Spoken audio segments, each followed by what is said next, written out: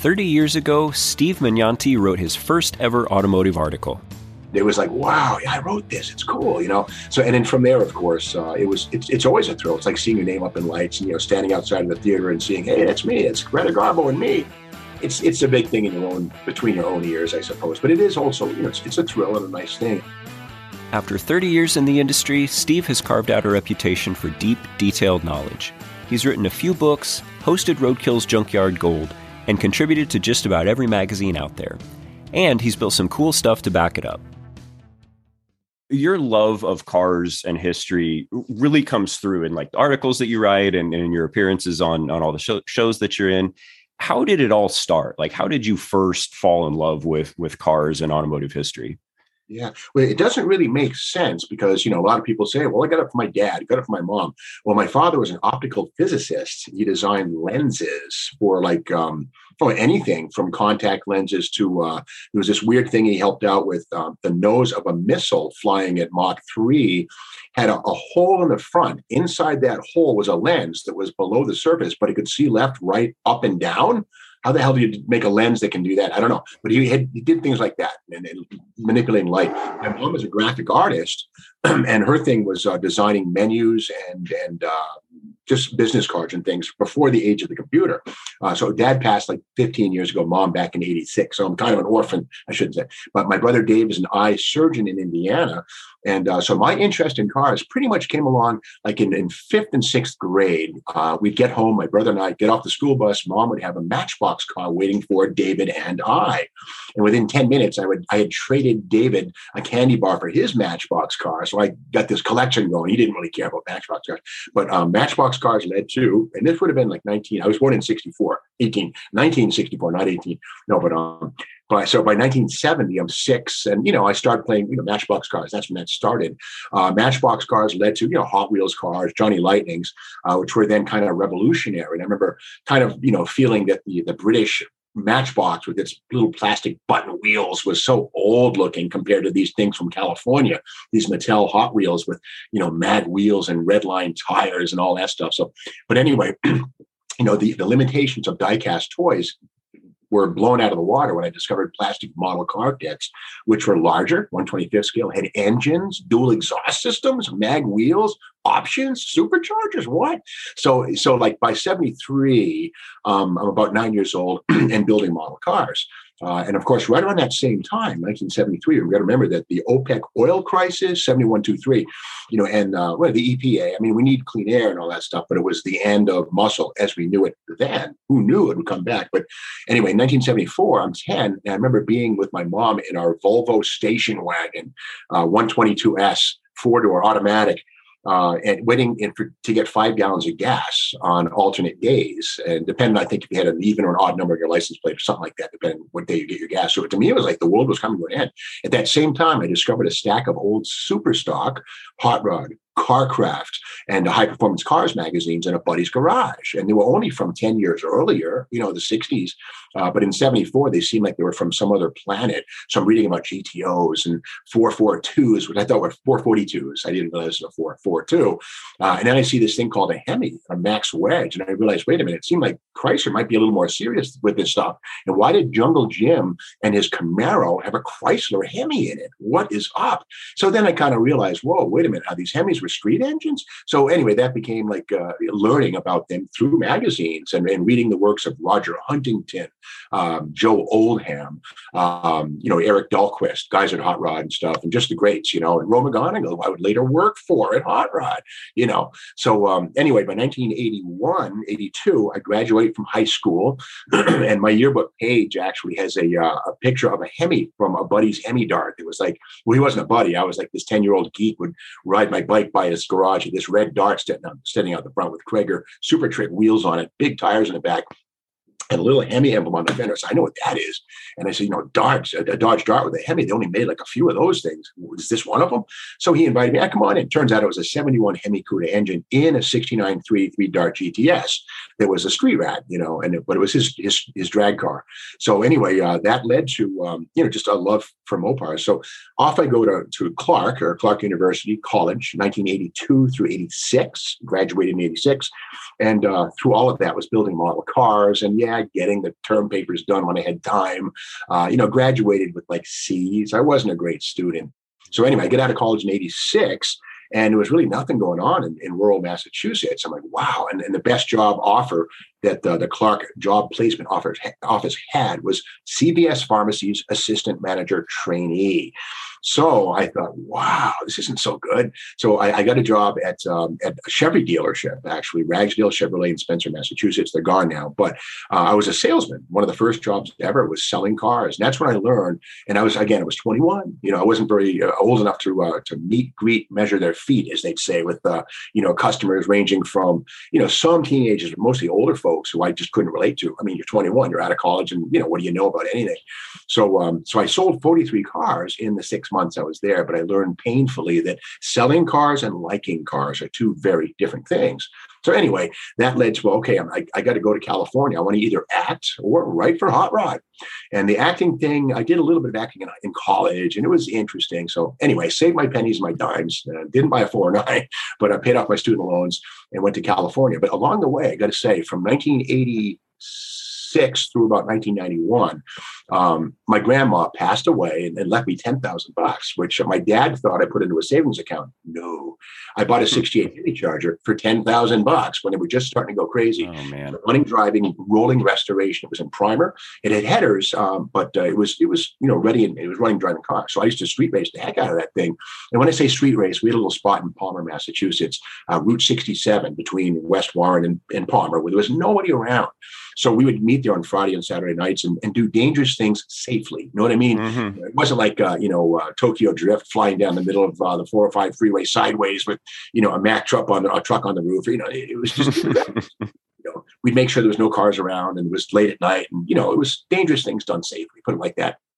So yes, I've street raced, and, it's whatever. I never got in trouble with it, but I always had Mopars. And then after the Hemi Charger, I had a 64 Dodge Polar, which I turned into a Max Wedge clone, sold that car, lost the $6,000 profit I made on the Hemi Charger. But through all of this stuff, got my hands real dirty, because in high school and into the first few years of college, my dad says, no cars for you until you graduate. So I did not come from an automotive household. Like I said, I was building models, and I still do, but basically did not have GTOs and Roadrunners in the driveway. My buddies had them, but I could not have a car, and I was frustrated. So I made up for that right after college. So anyway, knowing that having fun cars on the weekends and stuff, but having a crappy job at CVS Pharmacies was a problem. I said, I'm going to go to California. And like I said, either act, write, or become a human cannonball in the circus. No matter what it was going to be better than, retail. And that's all my English degree got me, was retail. So let's go to California. So I went out to LA in 1991, drove a Plymouth Volare station wagon. I had sold everything. Student loan was paid off.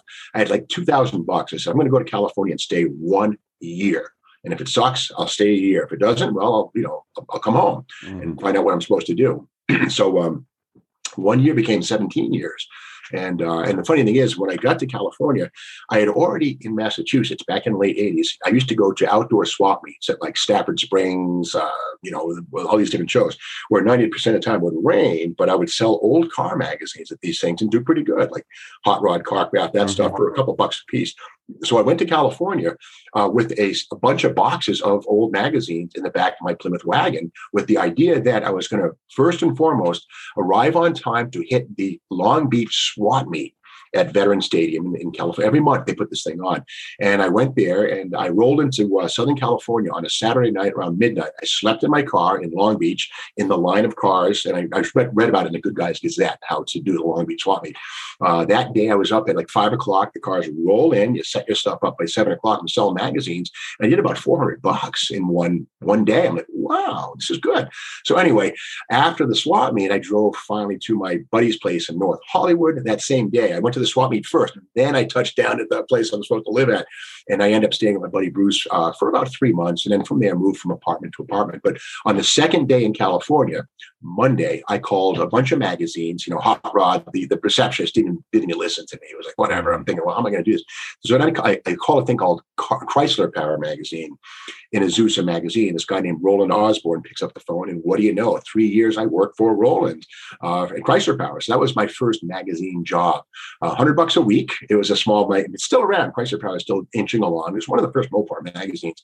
But so I worked there for 3 years, and that led to freelance work for Mopar Action, which is still alive and well. It's Cliff Gromer, Richard Ehrenberg, Dan Gallo, those guys are still around. And that led to Steve Collison seeing my stuff. And he was, of course, the editor of, at that point, Drag Racing Monthly, which was Superstock. And he said, "Can you do some tech?" Sure. So I wrote a few things for Collison in Drag Racing Monthly. And that led to Ro McGonigal, the editor of Hot Rod, seeing those and stealing me, as Collison put it, away from drag racing. And then I went to Hot Rod. So I was at Hot Rod from August 19th, 1997 through January 20th, 2004, just about 7 years. And I was part of 77 issues of Hot Rod as the tech editor. I worked with Ro McGonigal, Ray Baskerville. He was just a great guy, good writer, and just didn't worry about wearing a tie and stuff. He'd wear sandals, and so it was an honor to work with Gray.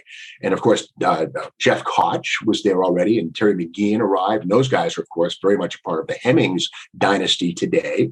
And so, yeah, it was a wonderful 7 years spent at Hot Rod. So where does that bring us? I can keep going if you want.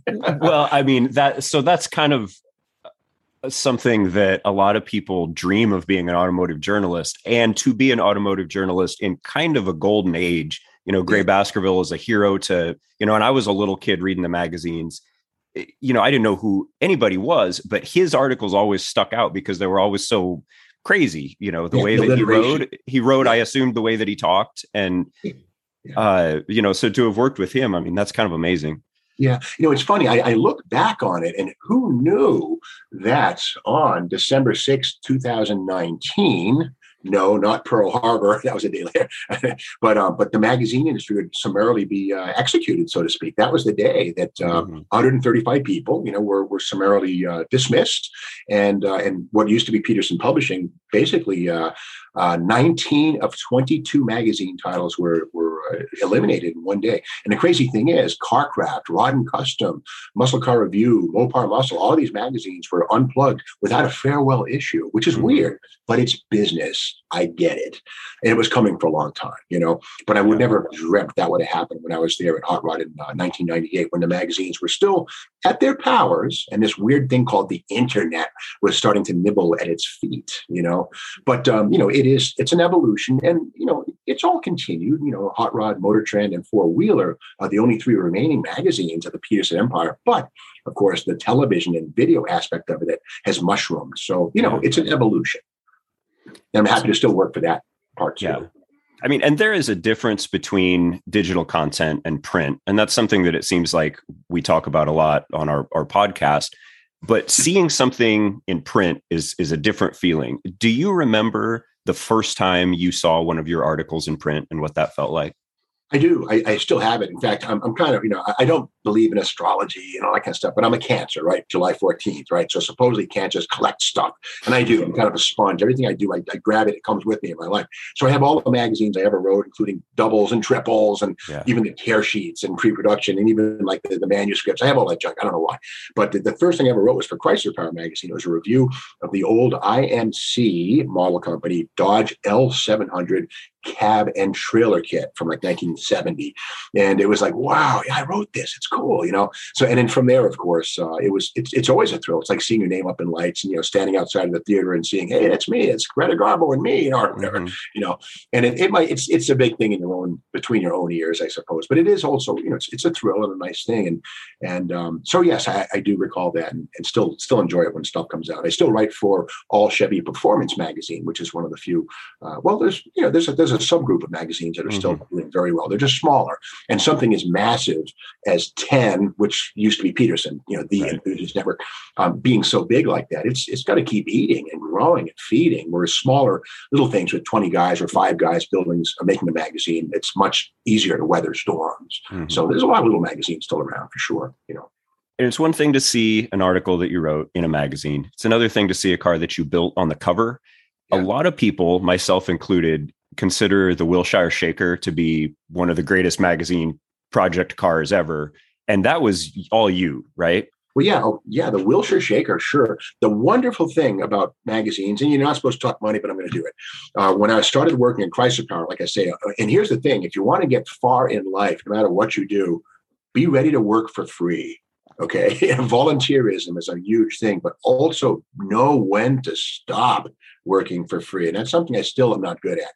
But anyway, with that said, because I was working at Chrysler Power for $100 a week, and doing the swap meets on the weekend and making $200, $300, $400, $500 on my own, I didn't have to go and get a normal job someplace, at an insurance company or whatever, and give up my dream, so to speak. So I will say that anybody out there who wants to, do anything, be ready to, give it away for a while, see what you got. And then, of course, and then the trick is to either get an agent and have representation, or have the nuts to ask for what you're worth.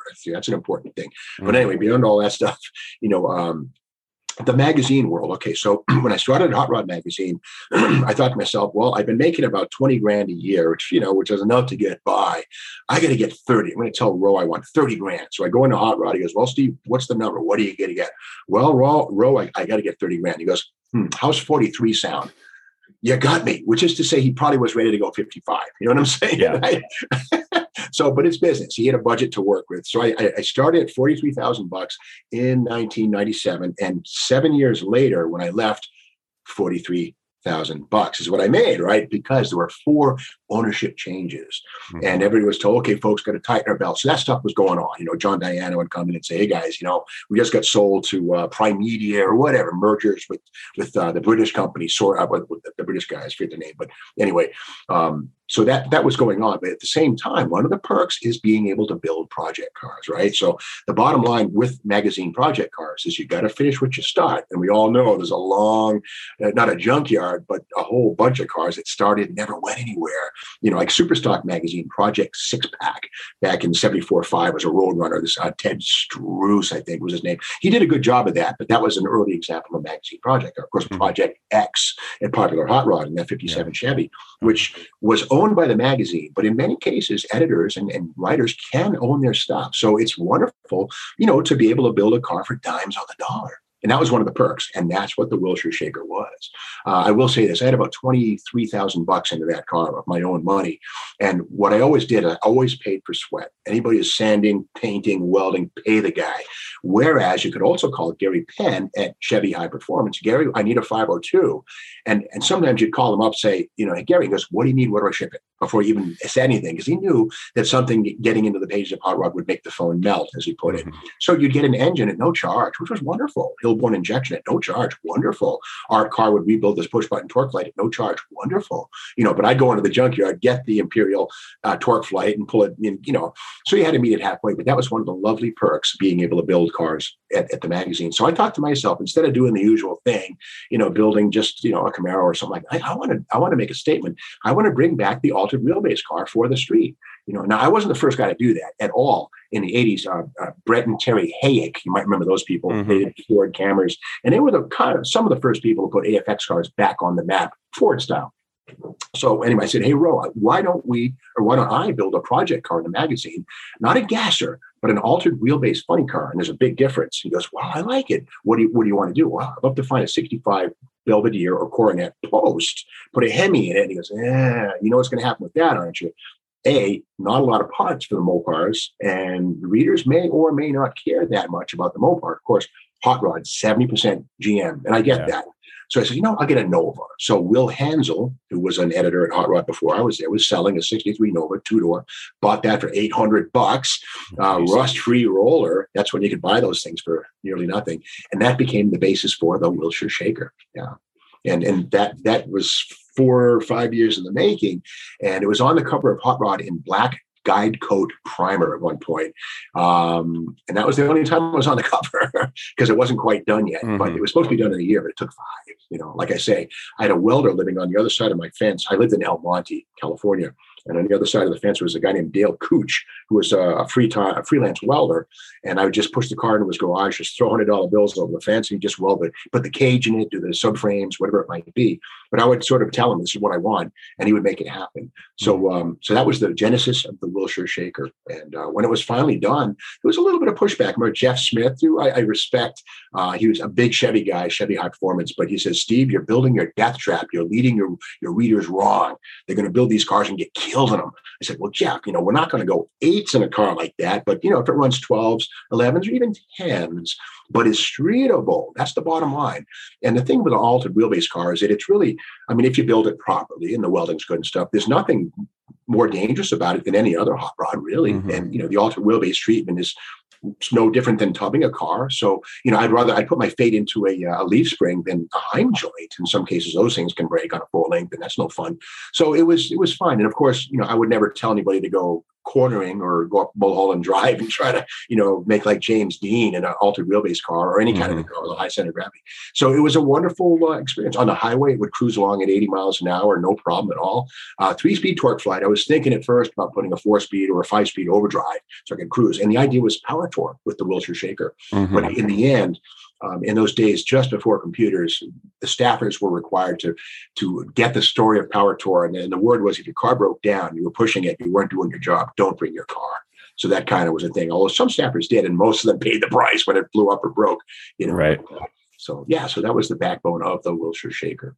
And you did actually run it. You raced it. It wasn't just a street driver. How fast did it go? That's right. Well, it wasn't fast. It wasn't hellishly fast. It hit a 502 and in stock form. I think we put on the chassis down at like 310 rear wheel horsepower, and with the Hilborn. So we put a crane solid roller in it and stuff. We finally got, I think 420 at the tire, which was pretty good, 515 or whatever it is at the flywheel. And GM Performance puts very, very mild cams in those crane engines, or at least the 502, because they don't want it coming back, over 5,500 amp, it wouldn't go. And little tiny springs. So we made it so it would go $7,000, and it would then, I think the best ET I got out of that car was 1120s at 114, 15. And it was reasonable, and would do a wheel stand coming off the line. And it would do just enough of a wheel stand that you had to have your thumb on the second gear button. So right at 6,200 RPM, push 2, it would settle right down. If you didn't, and it went into either valve flow, which you didn't want, or if you push too late, it would come down harder. It never did anything ugly except broke the springs one time. That's another story in a few minutes if you want. But as a street car, it was wonderful. There was nothing wrong with it. Big, tall slicks on the back, and I drove them on the street. There were those Mickey Thompson Raider. I think you guys might even sell those. I'm not sure. It's Speedway, but anyway, the Mickey Thompson Raider made these pie crust slicks again, and they were very tall. So the 456 rear axle ratio kind of behaved like a 370, so it didn't tack out. You could drive it anywhere you wanted. Yeah. For those of us who might never get the chance to, can you describe what it feels like to make a wide open wheels up pass in an altered wheelbase car? Yeah. Well, I will say this, we've all seen the pictures and stuff, and the reality is wheel stands, except for things like the Little Red Wagon and Hurst Hemi under glass, Hemi under glass, not the aerials. But those are something that's usually avoided because it, A, screws up your pass, and B, really, really hurts the car, unless it's built to do it. So, but a little momentary dangle of the tires is okay. In my case, the nose would come up about 1.5 feet, 2 feet. So, all right, you'd do your burnout, you'd stage the car, and then when the lights came down, you just have your number one is pushed in. And again, a full manual valve body in any automatic is something I always go for because you don't mess around kickdowns, junk like that. And plus, you can shift. And with a torque flight, it's a cable operated valve body.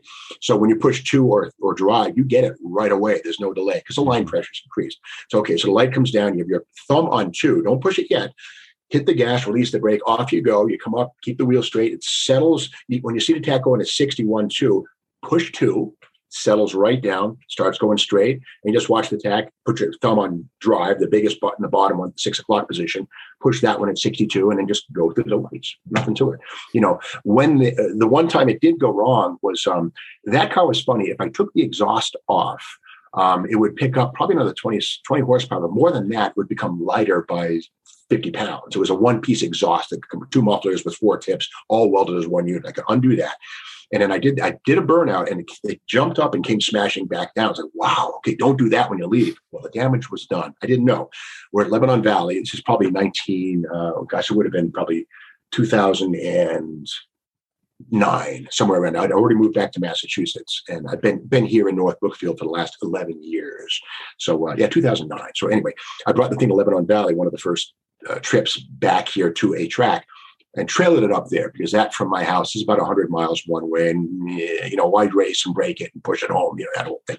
So I did the burnout, and without the exhaust on the car, it came up, smashed back down. So I staged the car. The brake pedal felt spongy. It was kind of weird. Whatever. I'm in the heat of the moment. Let's run this thing. Light comes down, up I go, push the buttons. Everything's cool, but it just feels kind of weird. Through the traps we go, and I hit the brakes, and they're really spongy, and the wheel feels really sloppy. I'm like, what the heck's going on here? It's slowing down. Things are cool. I turn left, and the engine shuts off. What had happened was, when I went up, the front leaf springs came down so hard they both broke at the eye. The only thing that kept the front axle from swinging down on the rear shackle pivots was the braided steel brake lines, which served as drop resistors. I made the pass. It was like 1130 at 117 on broken springs. And the reason the engine shut off at the left, so when I turned left, the steering crossbar rubbed against the crank trigger on a harmonic balancer, thereby shutting it, munched the teeth and shut the engine off. Because ordinarily with the axle in its normal spot, but when it broke, it moved the axle back about 2 inches, close enough to rub the damper and the trigger wheel. So I roll off the track saying, whoa, broken springs. And I went back to a normal. The front tires used to be pushed forward in the wheel opening about 3 inches. It was exaggerated on purpose. Well, it was centered, like something's broken. Sure enough, those leaf springs broke. And Detroit Eaton Spring, I love you guys. I sent the springs back to them, and I bought a replacement pair. And we were all kind of up in arms as to what happened. It didn't come down that hard, but it did break the spring. The main leaf snapped at the eye.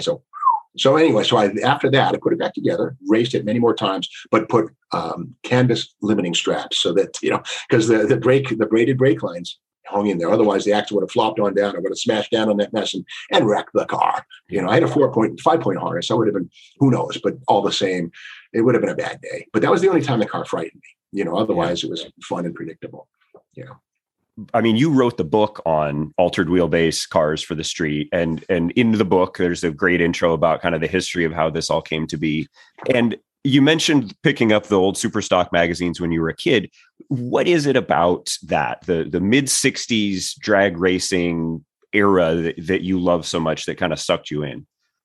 Well, we all know that, hot rodding started in the 20s, but of course, Henry Ford, 1932, the Flathead, post-World War II, all those GIs coming home, you go from a tail gun on a B-17 to, pushing a broom and, something, you need excitement. So hot rodding was kind of the excitement from after the come down of, World War II. And, as the factories started to get involved by 1955, 6, 7, 8, 9, then, and of course, hot rod encouraged that because they got a lot of advertising in the form of, the Hot One from Chevrolet, these full-page ads targeted for the first time ever at hot rodders. And of course, the baby boom starts, right after 1961, too. I think 5,000 people a day were getting their driver, more than that. It was massive. So, and Pontiac, as we all know, caters to this new youth market with this thing called a GTO. And of course, the Mustang is right on its heels, et cetera. So for me, basically the fact that high performance cars or cars graduated from being transportation units to fun machines, you can have both. And so anyway, for me, when the factory started messing around in factory experimental, which was NHRA's showcase for the engineers to have some fun and match engines and bodies that never happened normally, that's when I said, this is going to get crazy. And I mean, in hindsight, I'm looking at this, but the FX cars and the Superstockers to me were the beginnings of the factory going drag racing and aluminum fenders, aluminum bumpers, fiberglass hoods, fiberglass doors, which are not very good on the side impact, but that was before the days of legislation. But the 63 Galaxy lightweight plastic doors, wow, amazing. So just the exoticness of things that looked so normal but ran so fast was what attracted me. And then when the wheelbase alteration started, which was kind of a response to the poor traction of the old hard slicks, Chrysler in particular, 1965, moving things forward.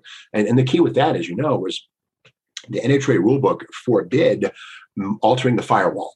So you couldn't move the engine back. That's what they wanted to do, because the best way to get more traction is to put weight on the tires. And the best way to do that is to move the heaviest thing in the car, the engine, as far back as you can. Volkswagen is a great example of traction, to take the extreme. But because they couldn't mess with the firewall, I said, well, the rule book doesn't say let's move the wheels closer to the engine, which is what they did. That's what the funny car thing's about. And a lot of folks, well, they did that to do wheelies. No, that wasn't their plan at all. And the early funny cars were very good at hazing the slicks and getting nearly full adhesion and finally using the power, like a 427 Ford Thunderbolt. If you watch one of those come off the line in an old picture, often there's a lot of tire smoke, probably a good 3/4 tenths goes away. Whereas the automatic, particularly max wedges, were usually pretty good. And then, of course, the altered wheelbase thing was good enough for everybody to copy. The Brutus GTO, Lou Arrington, Jungle Jim, to me is one of the most beautiful funny cars on the planet. And I did a model of it way back when.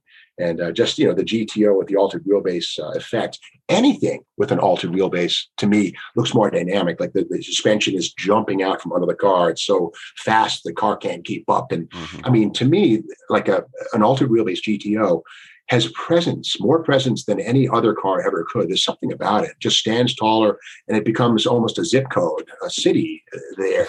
And the name on the side and the graphics, if done right, can become almost like a meal, like an addictive.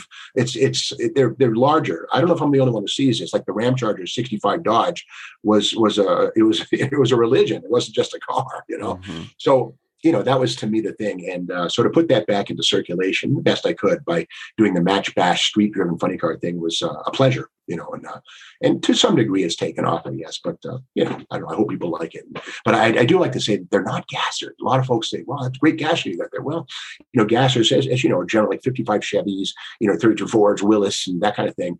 But a GTO with the nose up in the air is more, well, to me, if it's done properly, more of an FX or a Match Bash car than a gasser. Because a lot of them didn't even run gasoline. They ran alcohol, nitro, and, there's a lot of ways to do it. But most folks may see an axle, it's a gasser, kind of. We talked about that when we built our Week to Wicked Nova. You were there, and we called it a gasser because that was the term that everybody understood. That was the term. If you were searching for Nova, a straight axle Nova, you would search for Nova Gasser. And so that's what we called it. But we did have a conversation about that where it wasn't really a gasser. It would have been, in fact, a street freak or a AFX car or modified production or whatever. Right. Yeah. Yes. And it's funny too, trying to impose rules is the opposite of hot rodding, but at the same time, a little discipline goes a long way, and to me, I kind of got I was like the soup Nazi, Jerry Seinfeld, of funny cars for a little while. I did, I did this.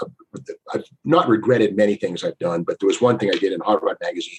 It was a gasser roundup, and it truly was. It was about gases. I intentionally kept, some guy says, hey, I got a great 65 Coronet altered wheelbase car. Well, let's keep it out because we don't want to perpetuate the idea that gassers and match basers and funny cars are the same. But I did this thing where the cars were there, but so many of the cars were so right, except for just one or two things, like, billet Moroso valve covers on a retro tri-carb small block or something like that. Oh, dude. And it's often because people, just weren't fully tuned in yet or something. So I did this thing, what's great and what greats. I rated each car, and I gave, I crapped on people's cars in print. I kind of felt bad about that because I know this idiot who has an 81 Ford Fairmont altered wheelbase car. That's me. So some would say, who are you to talk about anything? So that's one of the problems of being a writer. You just, but yeah, that whole thing about the gassers, what's great, what greats, that I wish I could take away. But anyway. There is something to be said for the preservation of history, as this goes down the line, primary sources kind of disappear. And so if those of us who are sort of entrusted with that history, if we don't have the discipline to get it right, then it won't ever be right again. That's a good point. Somebody says, well, who's going to be the gatekeeper of this stuff? And, often self-appointed gatekeepers aren't much fun to be around. And I never try to be that guy. But it is true. There needs to be that thing. I remember Ray Baskerville had a great thing. He would often say that a well-done hot rod has to have a singular theme and no sour notes. He loved jazz music, great. And it's kind of like his personality. But he said, stay away from sour notes and mixing metaphors, like putting a sunroof on a Woody, or suede interior. in anything. Oh, I didn't say that. No, now, suede's cool. It's comfortable, but just mixing it, like, weld wheels or super tricks on, a flathead 32 Ford, Yeah. it's just sour notes. But some people, hey, I like these wheels, or more than that, I have them. I can't afford better. I'm using them. I get that too, so. There's a fine line to walk. Yeah. Yeah. And of course, I know this idiot with a Ford Fairmont. So, I keep saying that. I feel like that car, when I look at your funny Fairmont, it's sort of a postmodern kind of thing. Like, I know that this isn't right. If anybody can tell you that this isn't right, I know that it isn't right, but by God, I'm going to do it anyway. Yeah. Well, the thing with that was, I did the Chevy, the Wilshire Shaker, and then I said, I want to do a second car. And by that point, I'd left Hot Rod, but I bought a 63 Dodge Dart. I said, I'm going to do a Mopar funny car. And you can't touch a 65 or 4 two-door post B body for under 10 grand. So I thought, well, I'm going to get a Dodge Dart. Plus, there's a history of Dodge Dart funny cars, 63 and 4s. So I did the Rampage, which you may remember. It was in some magazines. But the Rampage was my Mopar. And I said, okay, now it's time to do a Ford. Now, for me, being the soup Nazi that I am, with the funny cars, the only Ford you do has a 427 Cammer for an engine, because that was Ford's nuclear weapon for match racing. The FE pushrod engine was there, but but if you wanted to be serious, you had a Cammer if you were blessed by the factory. And then what to put that in? Well, okay, a 64 or 5 Fairlane or Falcon or Fastback Mustang. But again, finding the core, it was just strike three, and let alone finding a Camry. So I says, well, how about we take the Camry's grandson, the 4.6 4-valve Romeo, or whatever you want to call it, which is now an antique, made obsolete by the Coyote, etc. I says, okay, let's use that engine instead and put that into something that's spiritually similar to a two-door post Fairlane or Falcon. Fairmont. In just a minute, we ask Steve about some of his favorite moments in automotive history. But first, to see pictures and videos of Steve's cars and everything else we've talked about today, visit the Toolbox, our automotive blog. Find it at speedwaymotors.com by clicking the Toolbox link on the front page. We'll also post a few to Facebook and Instagram. New episodes of What Moves You come out every 2 weeks on Tuesdays. If you like what you hear, tell a friend to listen to What Moves You on Spotify, Apple Podcasts, and anywhere else you listen to podcasts. I'm going to take advantage of the fact that we have, captive sort of encyclopedic knowledge with you. And I'm going to put you on the spot and ask you, what is your favorite story from the history of drag racing? Or at least one of your top 10 favorite stories from the, wild and crazy history of drag racing. I'm a Mopar guy at the core. Again, because Jungle Jim ran a Hemi in his Camaro, in his Vega, it can't be all bad. But no, I love them all. I absolutely do. And, back in the 80s, there was a lot of this, Mopar, no car, and, Chevy rules and that whole thing. And people actually fight about that stuff, and I will say the sport compact craze of 1998-ish, like that, right, unified a lot of people into, if it's got rear-wheel drive and it's American as a V8 or even a V6 turbo, it's a great car. So I'm over that whole Mopar and no car thing, but I do appreciate Chrysler. So I will say that the NHRA's treatment of Chrysler, particularly in super stock and pro stock, the old, if you can't beat them, outlaw, that's unfortunate, And I will say too, that it all feeds into the March 1963 General Motors anti-racing edict. And as you know, GM at that point, I think, controlled 70% of the domestic car market, and antitrust legislation was coming its way. And that's a fact. So GM, I think they said they have meetings, I'm sure, and lower the periscope in every way, get away from attention, because it's going to come at us. So racing was one of the high-profile things they could sort of put a lid on and maybe avoid the breakup, and it never came to breakup, but it was close. Anyway, so by cutting its own throat, so to speak, and canceling the Hemi programs that General Motors really did have for the Chevy small block, the Pontiac 280, 421, Oldsmobile, the OW43, stuff like that. If General Motors had really gone out, they would have had stuff that would have made the Hemi and the Camry look silly, and we would have had a true nuclear war, a great one, for V8 people. But because GM did that in 63, they were kind of an underdog. And at the same time, they also got favor from General Motors and NASCAR, because they were the vehicles that most people owned and came to see race. So when a Chrysler won too much, they would get spanked. So that's maybe a thing in history that I thought was kind of unfair. It's not always the quickest, bestest car that gets to win. It can be handicapped out of existence if it wins too much and it's not popular. That's a bummer, but it's true.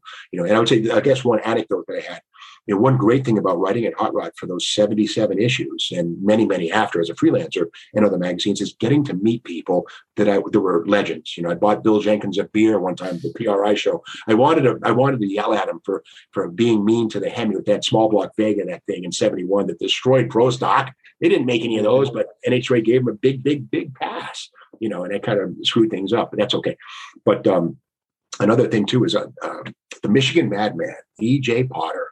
As we all know, he was the guy who I think in 61 too made it a small block Chevy with Hilborns to a Harley Davidson frame and went exhibition riding all over the planet, Australia, England. So at one point, I was at Hot Rod Magazine. I got a letter from E.J. Potter saying, I've written a book. Would you like to review it? Yes, sir. So he sent me the book and a video and stuff. So we became like buddies almost in a way. I was calling on the phone and stuff. I was trying to get him on Leno one time. It almost happened because he would have been a natural, because that guy would tell a funny story and Leno would have soaked it up. Of course, Leno was still on TV at that point, not doing his car thing, but still The Tonight Show.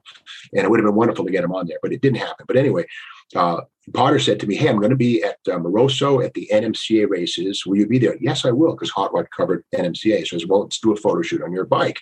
And the people at Moroso Raceway Park would not let him run down the track as an exhibition, I guess for fear that then a 67-year-old guy on a V8 bike might be an accident. Although he was still very sharp. Everything's cool. But they said, you can go off to the back 40 if you want with your camera and do your little story. Fine, thank you very much. So I did that. Well, we meet, and he's got the Widowmaker, which is the name of that thing. I think it was number 3 at that point, in the back of a pickup truck. And I'm looking at it, and I'm looking at the chain, and I realized the master link on the chain doesn't have the clip or the outer link. It was just the U-shaped component without the thing to make it stay put. And I said, EJ, and I pointed to him. I didn't say anything. I'm thinking, here's this writer kid embarrassing, this legend. And instead of saying, hey, get out of here, he went, keep looking. Keep looking. That's what he told me. Keep looking. In other words, find more, because thank you. He said that would have been the world's worst ass whooping. That's what he said. The chain, if that came off, it would have been. So the crazy thing, he didn't have a link. So they put the word out on the PA system, and some Kawasaki bases or something.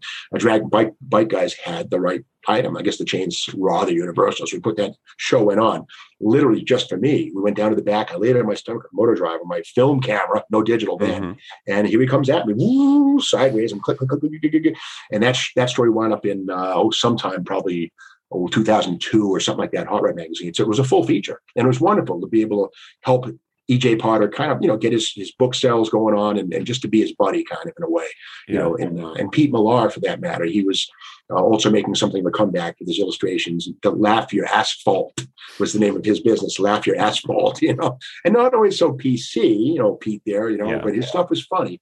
And I did all I could to sort of put that back and give him stuff. And Rodden at Random was a place where we could sort of, give people a little kiss on the cheek if they had something that was selling or whatever. Mm-hmm. So it was nice to be able to meet Pete Millar and his widow later, because when he passed, but she kept going with that stuff. And I think she might still be doing it. But anyway, so yeah, just I guess those are a few things that come to mind. There's dozens, hundreds of, meeting Richard Petty, going for a ride around his neighborhood in a Challenger. He's driving him in the backseat with a film guy, and he's showing the house where his girlfriend and he eloped from when he was like 17 or, so yeah, just, the car magazine biz, you won't get rich unless you're a publisher or something like that.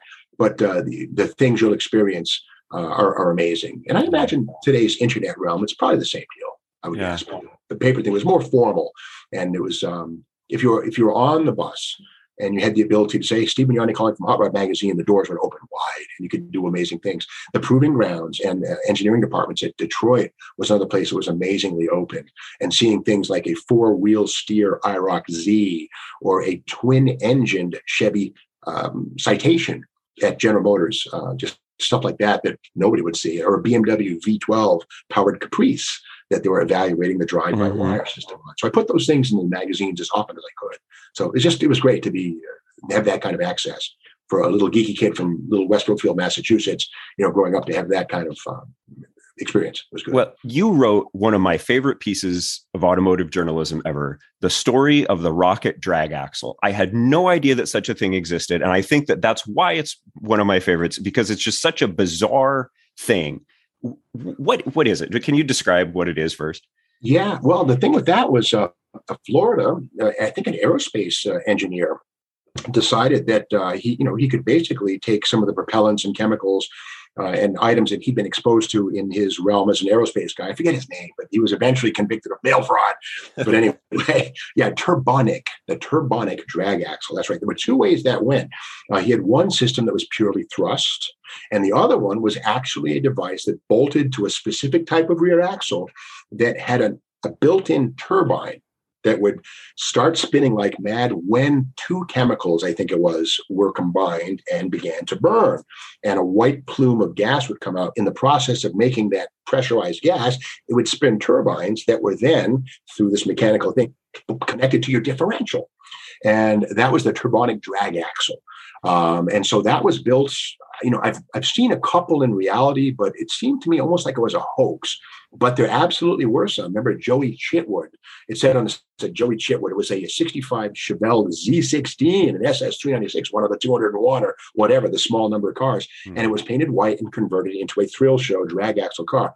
And that was real. And they hung that thing by its rear bumper by a crane. It was actually a photo they took of showing that thing and laying out exactly how the turbonic axle bolted to what looked like a Hallebrand, I think, of full floating axles. And so 12 was long gone.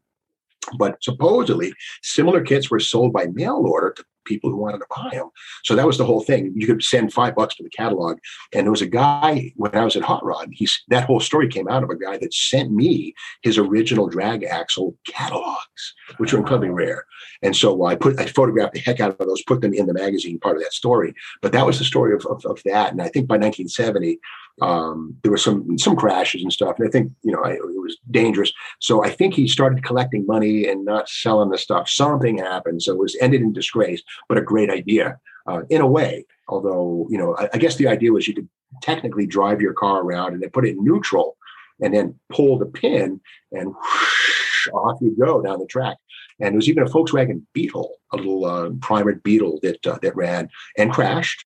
Yeah, that was one of my last. It was probably when I wrote that, it would have been 2003 or 4, toward the end of my tenure at Hot Rod. But after 77 issues, I was done. Most people go about 2-3 years at Hot Rod, and they go. I did 7. So yeah.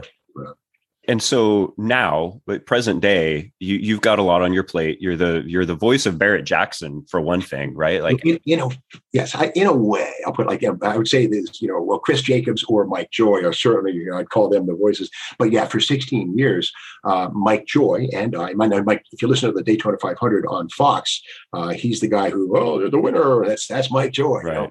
And so he and I, when the cars roll across the block, we have about 4 minutes per car to say something about them that's hopefully not a guess, and like I said, we give the car a voice, and then on to the next one, on to the next. So I've been doing that for 16 years, and we'll be again in Houston, Texas. Houston in September when the next show hits. Yeah. And so, of course, then Roadkill Junkyard Gold on Motor Trend. Yeah. Where did the idea for that come from? I'll tell you, you're not supposed to talk about dirty laundry, but I'm going to.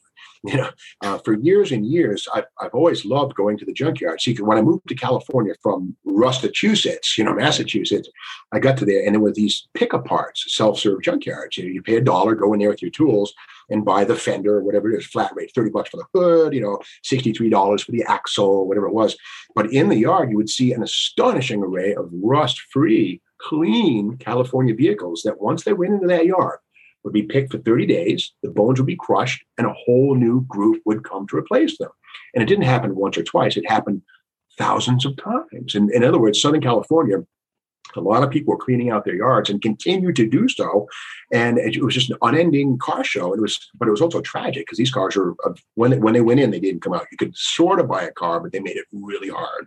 $100 per car, they had to move.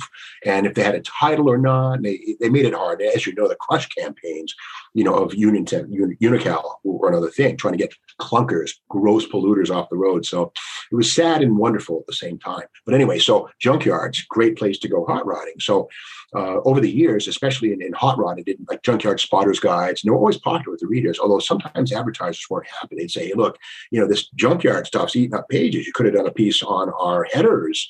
And we said, well, hang on now. These guys are going to buy the headers to put on, your headers to put on these junk engines. So, okay. Yeah. You're kind of a tough sell with the publisher, these junkyard things. But I did a thing called the Junkyard Crawl in Carcraft for a good 10 years. And then people seemed to like it. So after I left the magazines, I said, someday, just let's go back into the junkyard and bring a camera. So I created about a half hour long pilot out of my own pocket, spent $5,000. And this is about 7 years ago. And I pitched that to Speed Channel, Velocity Channel, and a variety of other places. And nobody got it. They said, it's too teachy, and our viewers don't want to see that. That's when I says, I think you're the problem, because a lot of companies are run by folks who maybe aren't qualified to run them. A lot are, but for whatever reasons, they didn't get the charm of a junkyard show. They didn't see it. They didn't get it. Maybe enough yelling, whatever, that whole thing. So I finally said, hey, Dave Freiberger, he was at Roadkill, of course, dominating. Ruling the world. I sent it. He goes, it's pretty good. Let's give it a try on Motor Trend on Demand. So they did, and it was popular. So by way of David Freiberger and his vision, the Junkyard Gold or Junkyard Crawl became Roadkill's Junkyard Gold. Fine with me. I'll be under his umbrella any day. And we did 3 seasons, 31 episodes, and then it was canceled. So it's over, for now. Yeah, a lot of folks, they come up, hey, I love that show. I said, well, it's the last show we did was 2 years ago. And, but you can see my weight get up and down and stuff like that. So, I can tell there. But there's 31 episodes, and you can see them mostly on Motor Trend, certainly, and then Motor Trend on Demand. And there's 31 of them. So go dig if you want to see them. But there's no more planned. Although my personal realm, I have a YouTube channel. I'm just sort of crawling to get started.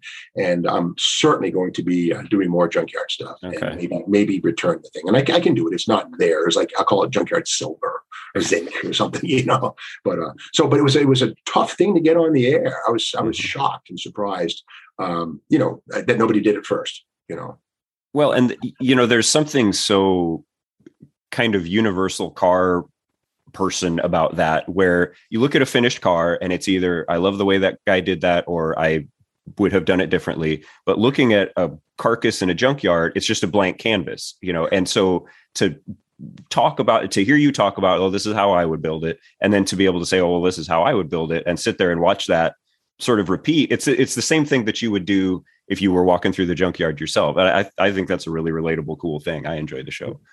Yeah, the vicarious thrill of discovery. Yep. And I say it's like diving on the Titanic without the water, without the sharks, the thrill of, and I just say there's no need. They say, well, we're going to restore these cars, right? Oh, you think so? Because, the first and fastest way to destroy an automotive show is to start restoring or building. The budget goes insane. Yeah. Volunteers run after the first couple of days. They don't come back. They don't show up anymore. They're gone. The B team. If you're not paying people, they don't stick around. I get it. People have to work. So I say, you don't have to touch them. Just look at shine a light on this thing, an expert eye, and describe what it is and what it is not, and move on. No need to buy it and flip it. Or I think a lot of shows go wrong when they say, well, let's take it, let's go flip it. Then the show slows down, and who cares? I think just identifying the cars that's what people like. That's what I like. So hopefully more of that stuff down the road. Maybe Motor Trend. I don't know if I can convince them again. We'll see what happens. To make sense of Steve's encyclopedic knowledge of automotive history, it's worth noting that throughout our conversation, he was sitting at his table surrounded by a few stacks of books. Some of them are huge volumes full of detailed information. Behind him, there are shelves with dozens more. Watching the show, you pull just out of thin air, out of your head, production numbers and option codes and things like that. How do you do that? Well, okay, I'll tell you. If you watch me at Barrett Jackson for the last 16 years, I'll have like these little guys here. These are notepads, and I don't know. I can remember. I told you I'm not great at math. I'm good at thinking and stuff, but I can't remember paint codes or production numbers. But I know when they're important, and I know where to look when I have to have them. So what I do at Barrett Jackson is for the week before we even go there, I sit and I look at the docket and I pick some things I'm going to say about the car, some research, and have it in my notepad. So at the show I'm reading, and I never hide. I say, hey, prepare, go, read, do. So in the junkyard show, I was to go there 3 days before anybody showed up with a camera, and I would look at the cars and then come up with a theme, bunch of cop cars, bunch of muscle cops and robbers, and the trouble sometimes was what to leave out, because there's so many cool things, but they like to theme. In other words, in this episode, all 4-doors or all wagons or whatever it would be, because it was easier for them to describe and program, honestly, and put on the TV guide kind of thing. And he goes, well, Steve goes to the junkyard again. Okay, well, where's the theme? So that was kind of a weird thing, but it was a good idea. They came up with that. At first, I was just wandering, and there was no form, but that's okay. It was okay by me, but at the same time, it was problematic. Yeah. So I absolutely would go in there, and I would have my stuff prepared before we went to each car. So preparation, oh yeah, and I will never say, oh, just comes naturally. No, I look up that stuff, and sometimes you get it wrong. Or one thing, sometimes at night, you're out in the middle of nowhere, there's no internet connection. And you're like, oh crap. Yeah. I sometimes travel with books, but 60 pounds of books walking through the airport, it gets old. So we got this preparation for sure. And I always say that, fill your library before you fill your garage.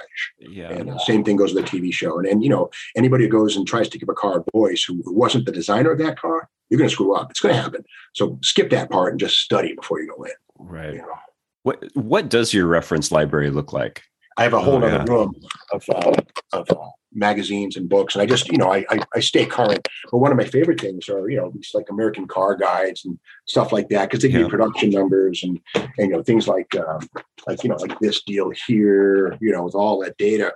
And those are the gold mines. And beyond that, of course, dealer brochures are pretty cool, but they take up space. And with the dealer brochures, sometimes the information in those is not 100% correct. It's pre-production, and it's always got a sales buzz around it. So reading through that to get to the brake drum diameter can sometimes take more time than it does with a book, But yeah, research stuff. And the internet's wonderful too, although the internet's, double-edged sword, as is a book, and you try and get like 2 or 3 references that have the same conclusion.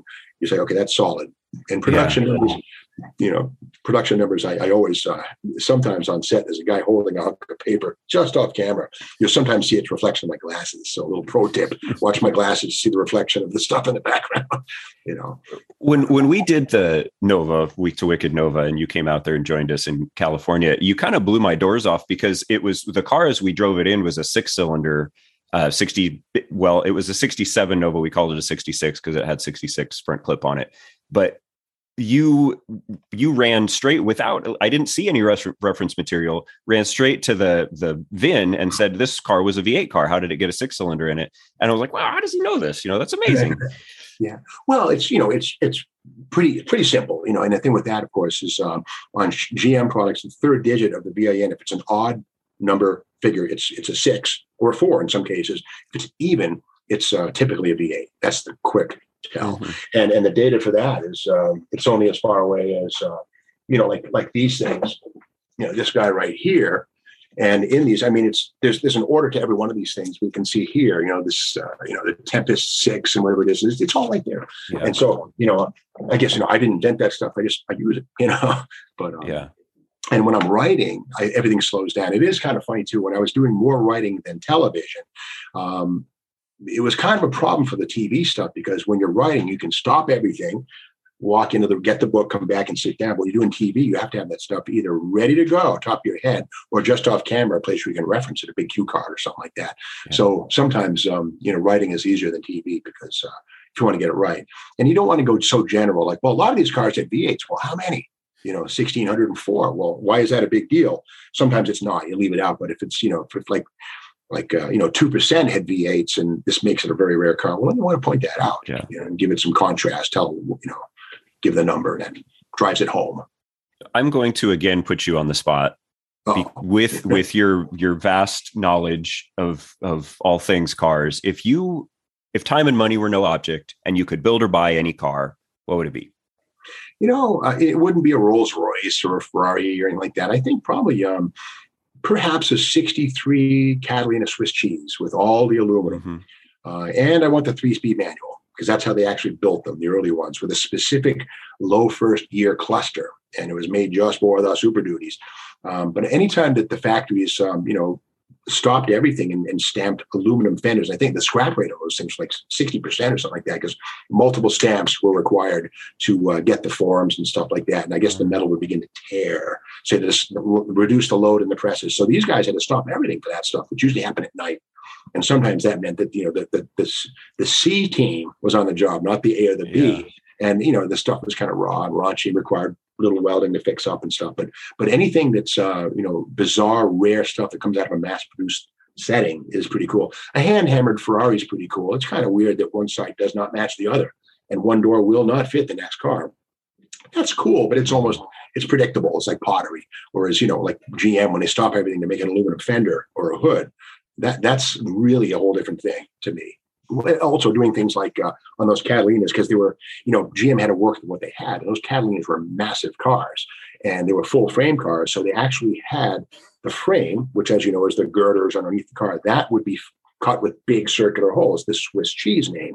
And it was so flexible that they could be harmed while being moved. So they had temporary bits of, I think, 2x4, some sort of wood that fit into the C channel of the frame. It wasn't tie wrapped in, but it was tied in that so that when they moved the frame around, it wouldn't twist or get warped or messed up or bent. So that's wow. And then when they finally put the thing under the car, just the wood out and put it on there. So just things like that were, going over and above, and all that just to get, praise and ink and they wouldn't, if they won, like, the super stock eliminators at the NH63 World Nationals or something like that. Yeah. All of that to get ink and sell cars, win on Sunday, hopefully sell on Monday. There was a Hot Rod magazine feature on the Swiss cheese Catalinas, because I have the issue and I have no idea what it is, but I always wondered looking at that, like, man, how did that thing not just twist up like a pretzel? But it's interesting to hear you say that they had to actually brace it just to move it. Yeah. And when put together, they were fine, and that's the thing. It speaks to the fact that, if you ever look at pictures of like full frame cars, they were like cordwood frames stacked, but these Swiss cheese ones were so thin that, they could easily be bent, and, why mess it up in process? So they had to take the step of putting wood in a damn thing to, to stick it up. And they probably had a niche line for those as well, Yeah. But anything that's, everybody wants something that's special and unique and cool, and, the super stockers were absolutely like that. The Hemi cars went on together on specific lines where the guys could then put the plastic side windows in them, and the Corning rear windows in the 65 A990s, and let alone the altered wheelbase cars, which were done off-site at a former ambulance factory, Amwagon. That whole story has been repeated over and over. Uh-huh. But just interesting stuff that most people wouldn't recognize. And in fact, the car doesn't tell you these things. And I always say that, I love everything about cars except one thing: they don't talk. Yeah. So it's up to us to give them a voice as best we can and not guess while we're at it. I'm surprised to hear you say Pontiac and not one of the 65 loophole machine Chryslers. Well, check in with me in 10 minutes, and there'll be one, and I know, it's so. And another thing too that I love is the 65 Holman and Moody overhead cam Mustangs. What a beautiful car. Mm. And I have to say that in 66, when they stretched the nose, they got even nicer. I thought they were cool. Like some of the earliest Tasca Ford cars. Again, those were built at Holman and Moody down in North Carolina. John Wanderer, I think, was a project engineer. He was a Las Vegas lawyer. And that was, he wandered so far from that early life. He became an attorney, but he also wrote about and took pictures of those days. And he was one of the best sources. I think in the late 90s, John Wanderer sort of blossomed and started writing about and sharing these pictures he'd had for years that showed the Holman and Moody plant with the guys drilling the holes and how crude the cars were and the punch list of things to be fixed. And the 65 FX Mustangs were one of the Thunderbolts were cool too, but hobbled by that, the pushrod 427, the cameras, anything with a Hemi head is amazing to me. Knowing what you know about the history of the auto industry, what do you see happening in the future, both with new cars and with the old collector car hobby? Well, I will say that, being born in 57, I was there to see the knee-jerk reactions and the flinches of the early 80s when the V8 is dead, folks. We're done. All about fuel economy. Mm-hmm. And the wonderful machines that the first Civics and Rabbits were. They showed Detroit how to build a proper front-wheel drive compact car. Good stuff. The Pinto and the Vega were embarrassing by comparison, truly. And that's, they were blown out of the water. But here we go with, the 80s come along, fuel gets a little cheaper, and suddenly the 5.0 is back. And it's great. It's a wonderful thing. And then the SUV comes along. We've unlearned everything about fuel economy because we can get fuel. I'm not judging it in any way, but I'm just saying that we seem to unlearn a lot of stuff. So here we are now at another knee-jerk flinch with the electric cars are coming, folks. And we got to remember, we've been here before. In 1920, steam, electric, and gas were all equally available and popular.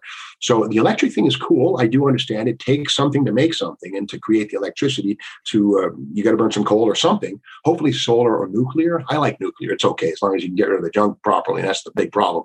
But I like the electric thing. And I think that Tesla is brilliant in the way that they're making electricity fun and cool rather than, well, the Prius, it was a hybrid, is a hybrid, and they kind of went green with that. Just fine. Green's cool, but that's a good way to turn off the knuckle draggers like me. I'm half knuckle dragger and half advanced, whatever. But the Prius was kind of a boring thing. Well, the Tesla thing, that whole vibe with the ludicrous speed and the dual engine cars, which will absolutely keep up with the Hellcat. That's a great way to sell. You can never sell an old man's car to a young man, but you can sell an old man's car to a young man's car to an old man. You know what I'm saying? Yeah.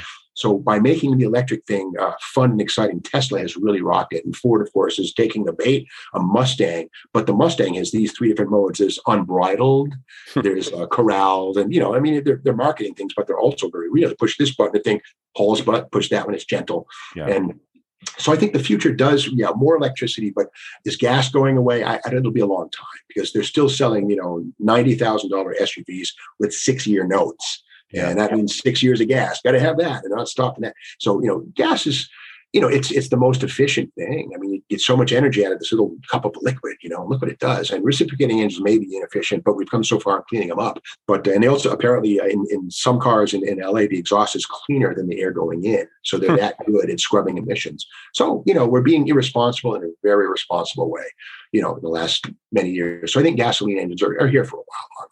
And the electric thing, I think I heard that GM was talking about being all electric within 8 years. Yeah. I will say Edsel, you can about face immediately on anything. It doesn't seem to be working. My big question is, if you look out the door at a traffic jam, if all of those cars suddenly had to recharge at the same time, when you're ready to do that, that's when the electric car becomes a very real proposition. In the meantime, it's still not there, The infrastructure isn't there to support it. That's right.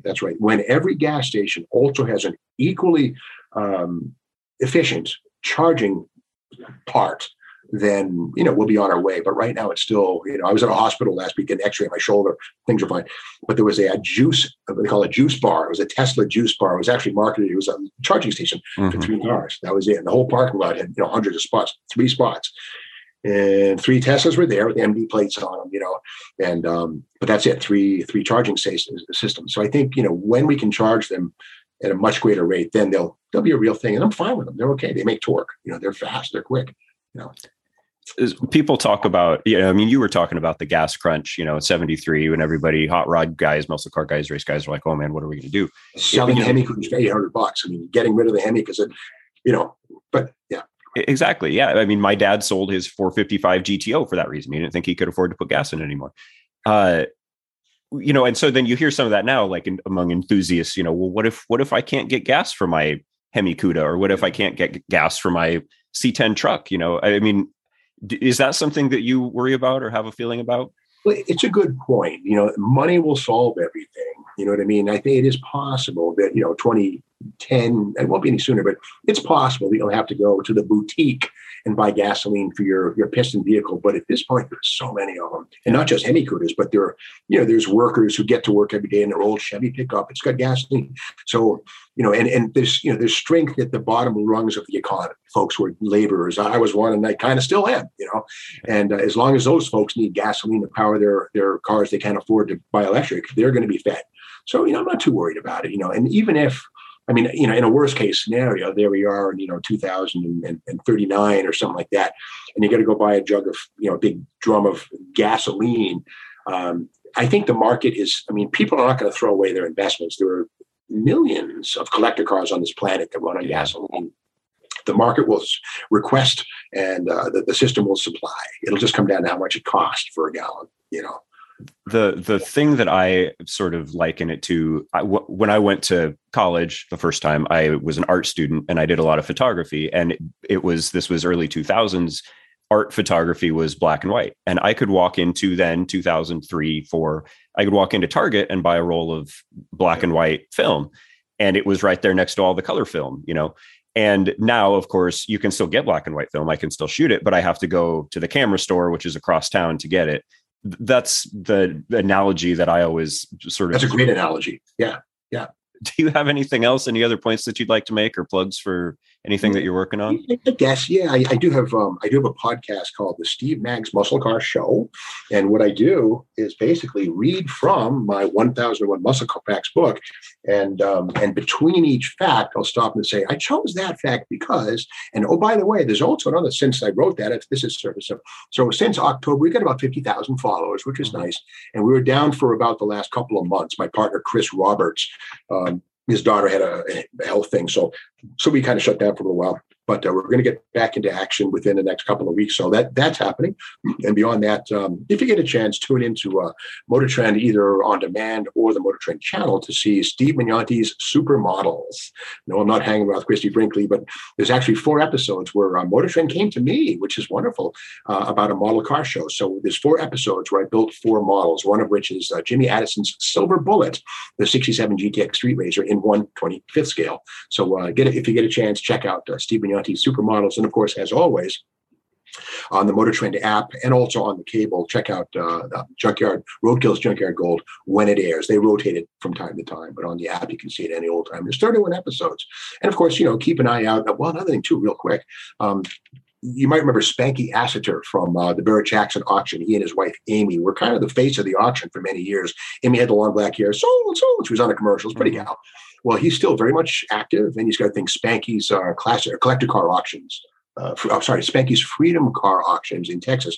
Well, he's on October 13th. He'll be selling 260 vintage Mopars at no reserve in an online auction. So lots of 300s, letter cars, and a lot of really neat stuff. So if you get a chance, folks, on October 13th and 14th, log on to Freedom Car Auctions if you want to buy a Mopar at no reserve. You might get a deal. So there you go. And also the Steve Magnanti YouTube channel. There's a bunch of videos there that I've done walking around these Mopars in the Texas prairie. And there's rattlesnakes too. So check that out. Little drama. Yeah, little drama.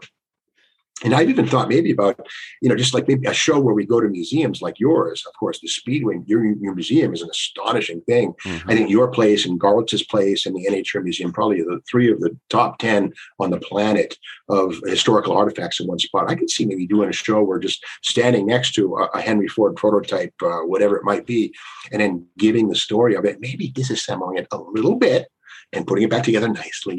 I always, like at Barrett-Jackson some years back, there were a bunch of Corvette Beta builds that were auctioned. And I just would love to have gotten one of those and disassembled it gently to look at like experimental castings and just stuff like that, and put it back together gently, But anyway, something like that could be kind of fun.